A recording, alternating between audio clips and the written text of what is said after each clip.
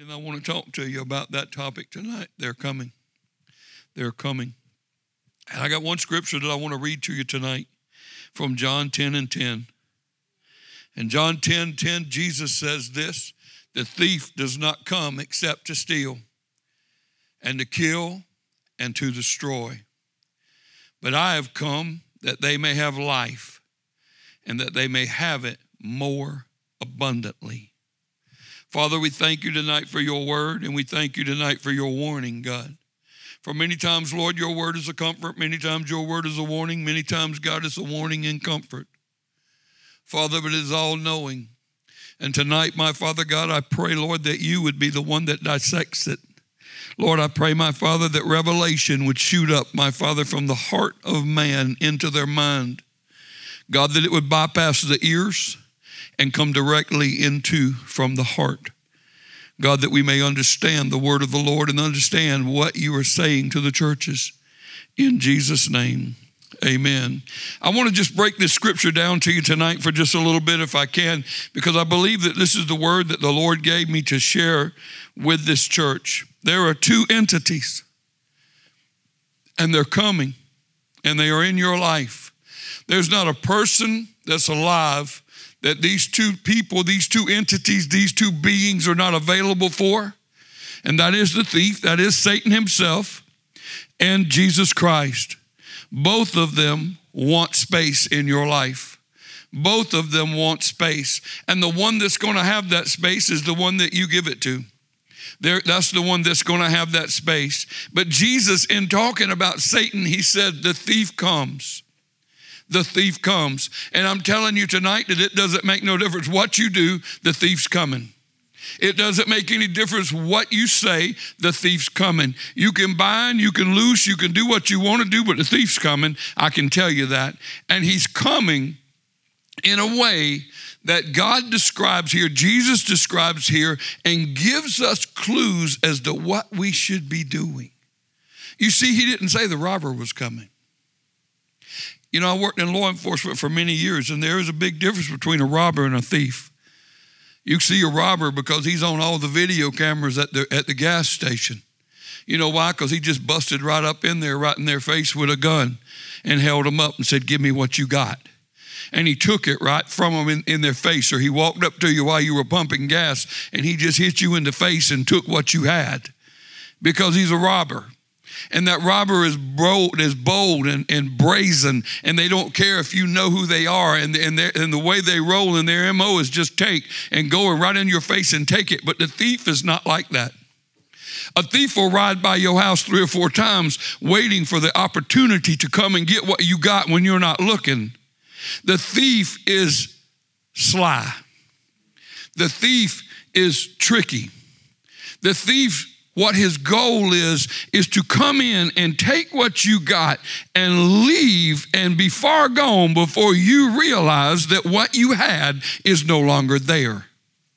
That's the thief. You know, whenever I was in Afghanistan, I was in Afghanistan for a couple of years. And you know, I live with the paparazzi. My wife posts a lot of stuff on Facebook. If you're her friend, you know that. And if you're not her friend, you don't know it. But if you're a friend on Facebook, you know that she's the paparazzi. She posts everything we do. There's no secrets. And I'm sitting there in Afghanistan one day, and there's a picture that she's taking of some kids in the backyard, and I'm looking, and I'm like, where's my trailer? It was gone. So I picked up the phone, and I called, and I said, hey, I'm looking at these pictures you took. And yeah, she starts telling me about what happened and who came over. And I said, oh, where is my trailer? I don't know. I said, well, it's gone. I said, when did it get gone? I don't know. And it had been gone for days. And the good thing is it was my brother that come and got it, because he just come and got it and come and borrowed it, and nobody didn't steal it. But Ramel had no idea that it was even gone, you know. And that is what the thief wants to do. The thief wants to come and take something from you and get all the way gone without you even knowing that it's not there. And you know what happens when the thief comes to kill and to destroy?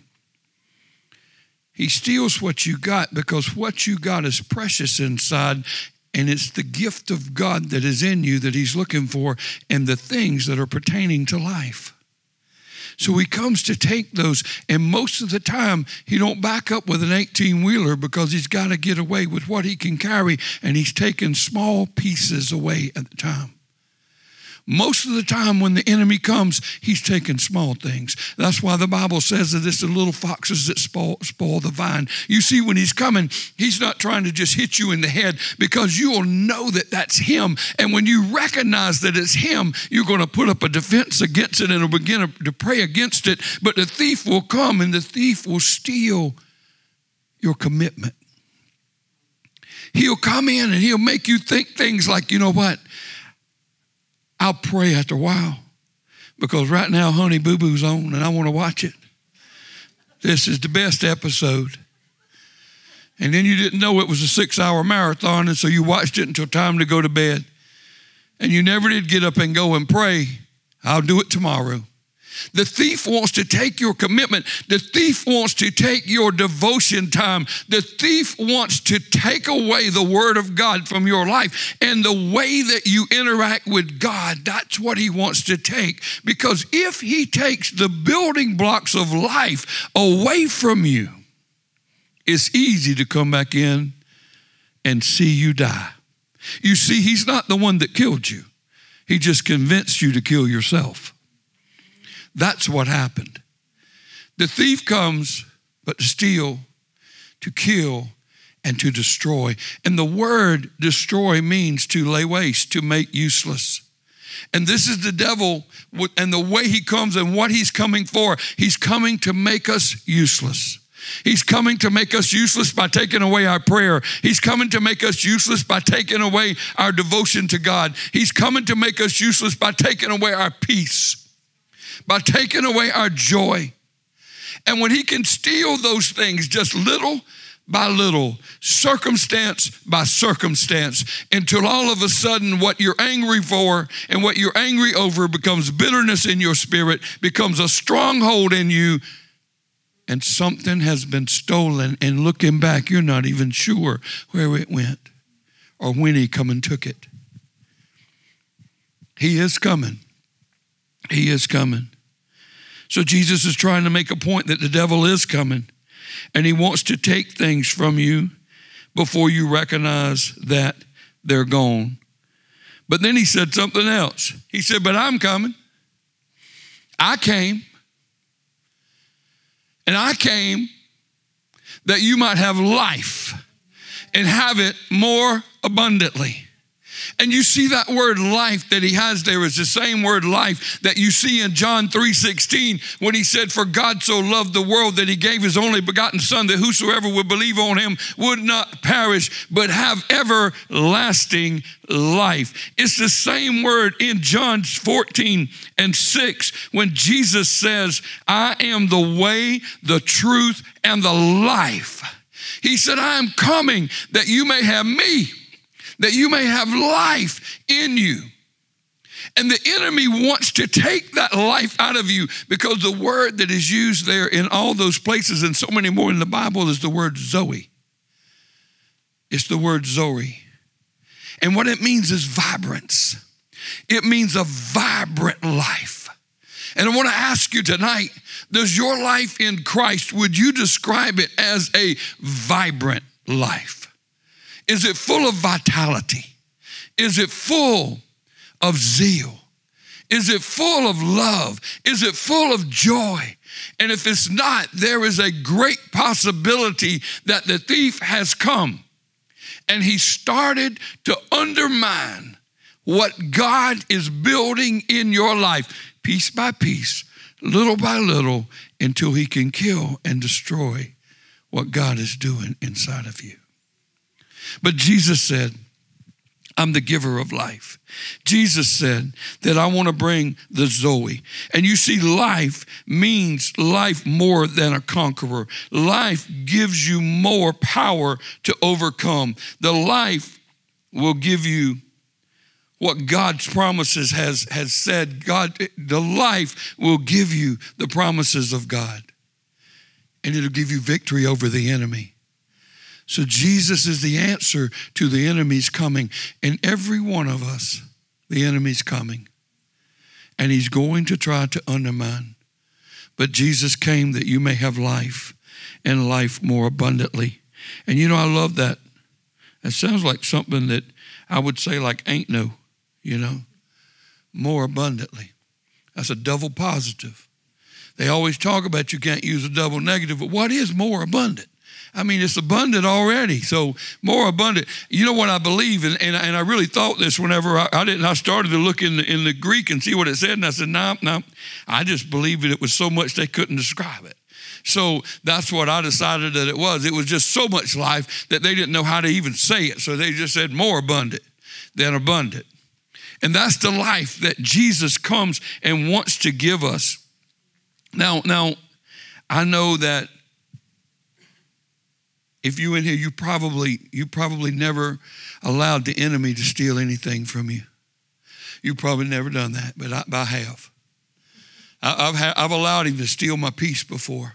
I've allowed him to steal my joy. I've allowed him to take things from me. I've allowed him to put me in some places where I was depressed, where I was full of anxiety. I've allowed him to put me in some places where I didn't know how I was going to get out and it looked very dark. I've allowed him to put me in some places that I should not have allowed him to put me in. But you know what I found out? The life still comes. The life will still come. The life will still come. Every time that I would turn my eyes towards Christ and I would get myself set back in the way that he wanted me to go, every time that I would do that, the life would return in me. So every day I have two choices of what voice will I listen to. And you see there are some things, and I believe with everything in me, that there are some people that are here tonight, that there's some things in you that have died. There's some things in you that have died. Now I want to just take you down a road for a moment. I remember whenever I was growing up, there was 5 of us. And I had an older sister, and just so happened that she was meaner than anybody else in the house. I mean, I tell this as a joke in the family that at one time during our childhood, about the time she was 15 or 16, that I wasn't outside to see it, but a traveling evangelist saw her in the yard, and God said, that girl has some inner needs to come out. And he stopped and exercised her because all of a sudden she become a good person. And I tell that story at the family reunions all the time, and you know, it's kind of a running joke, but seriously, she was extremely mean. She was extremely vindictive in that, and whenever she was young. And you know, I remember whenever we were kids that I was so afraid to do something wrong. Do you remember that? When you had never done anything wrong and your heart would pound when you did something wrong? You remember that? And now my sister, she was the biggest instigator in my life at the time of doing bad things. And I would watch her, and my dad at the time, he wasn't a Christian. He wasn't saved yet. All my latter years of my life, he was a great Christian, but he wasn't saved yet. He smoked, and he had a pack of cigarettes laying on the end of the bar. And I'm not kidding you, my sister would walk past there, and she would put her finger on top of it and thump the back of it with another finger, and one would fly out, and she would catch it in her hand and never stop walking. And as a little boy, about 2.5 years younger than her, I'd be like, whoa. You know, I mean, that's just amazing. And then we would go out there, we would hang out the window, or she would hang out the window, and I'd be outside. I'd go outside and I'd have some matches, and we would smoke that thing. And you know what? I would be so scared. I was so afraid. But I remember distinctly, after a couple of months, I wasn't really that scared anymore. And you see, this is what the enemy does. The enemy wears your conscience down, and he takes the life that God give out of you, or that God give you. He takes that life out to where our conscience don't operate like it used to anymore. And all of a sudden, what used to convict me don't convict me anymore. All of a sudden, what used to bother me don't bother me no more. All of a sudden, the standard that I had one time that was so high now seems crazy. And I've dropped it down to here because life has left me, and the enemy has come in and taken things from me in small doses and cause me to settle for less than what God has. In Ezekiel, there's a story. In Ezekiel 37. In Ezekiel 37, and everybody knows all about this. Everybody that's ever read the Bible has read this story. And Ezekiel says in verse 1 that the hand of the Lord came upon me, and he brought me out in the spirit of the Lord and set me down in the midst of the valley, and it was full of bones. And he caused me to pass by all of them around, and behold, there were very, very many in the open valley, and indeed they were very dry. And he said, Son of man, can these bones live? Now, I just want to stop right there, and I want to tell you this. There are things in life. We know by reading this story that there was time that there was life in these people, because there is no grown bone that was not once alive. So there's bones there. There are people, and this was a symbol of people who were once living. They were once vibrant, but somehow or another their life had been taken away from them. And Jesus says, or God says to Ezekiel, Son of man, can these bones live? I love how Ezekiel answers him. He says, Lord, you know. Sometimes that's the best thing to do, especially when you don't know, Lord, you know. And it was a good enough answer for God, evidently, because he continued to talk to him.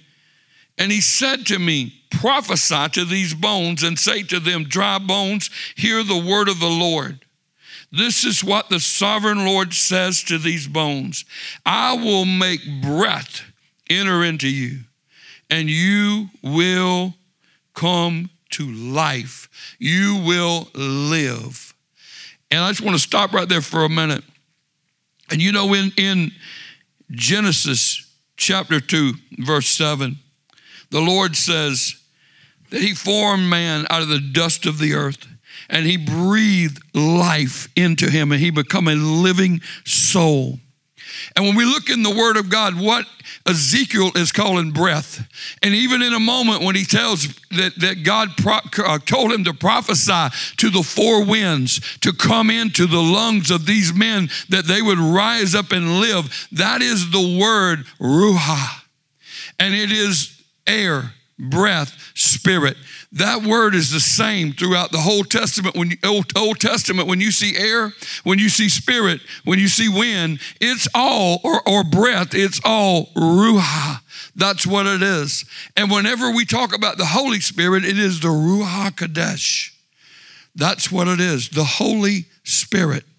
And the Holy Spirit, God is telling Ezekiel, command the wind, command the breath that I gave to them to begin with. Command the breath that I breathed into them in Genesis in the beginning. Command the breath that comes from heaven, not the breath that comes from man, but command the breath of God to blow in them again, that they would live. I'm telling you that there may be some things in your life that the enemy has taken from you. There may be some things inside of you that the enemy has stolen, and he's come in, and you might not rightly know when he took it. You might not rightly know how it left, or you might know every detail, but baby, it don't make any difference if you know all of it or none of it, because there is one that called you, there is one that chose you, and he said, I come that you would have life and have it more abundantly. And I'm telling you that now is the time that you need to prophesy to the dead places in your life and say, get up and obey the word of God. Prophesy to the dead areas in your life and say, rise up, obey the word of the Lord, get up, because life is coming back into you. This hour that we are living in, I'm telling you, about, 8-9 years ago, I was over in Uganda. And the word of the Lord came to me. I saw a man that don't know Christ healed. Long story short, had no idea who Jesus even was. After the Lord rose him from his deathbed and totally healed him, then the man received Christ. Didn't even know who Christ was. And the Spirit of God spoke this and says, just as I broke forth there, I'm going to break forth in your state, and all men's going to know that I'm God. And I'm telling you that we are on the threshold of seeing just that. We are on the threshold, and God is saying to his church, prophesy to the dead areas in your life and say, you must live. Prophesy to the things that have died. Prophesy to the things that you think are gone and dead, to the dreams that I gave you. And Lord God, I just speak it over them now, that in their life, Father God, the dreams and the visions that you gave them when they were younger men and women, God, that they would come back into their mind now, Lord, afresh. And Lord God, that they would speak the word of life over them and say, live in the name of Jesus, because God gave you life and gave it to you more abundantly. God called you to have the abundant life. And this is what the problem is. You see, if we look on down in Ezekiel, it says in verse 9, then he said to me, prophesy to the breath. Prophesy, son of man, and say to it. This is what the sovereign Lord says. Come. Come from the four winds, O breath, and breathe on these slain that they may live. And then he tells Ezekiel in the beginning of verse 10, Ezekiel says, so I prophesied as he commanded me, the breath in them. And they came to life and stood up a vast army. And in verse 11, he says, these, he said to me, son of man, these bones are the people of Israel. What he was telling them is a parable. He was showing him a parable. He was saying to them that them dry bones is my living children. Those dry bones are my children. They're my people. And there's dead things in them. And there's death in them when I gave them life. And I want you to prophesy over my people and say, live, live, live. And there are things, I'm telling you tonight, that are in you that have been dead for a long time. I can look at some of your faces and I can see almost a glimmer of hope, like could it be that it could live again? But I'm telling you now, in the name of Jesus, it can rise and live again. I don't care what has happened. I don't care how it got broke or how many pieces is lost and that you can't find. God will make it live again. I want you to stand to your feet with you. This is coming upon us.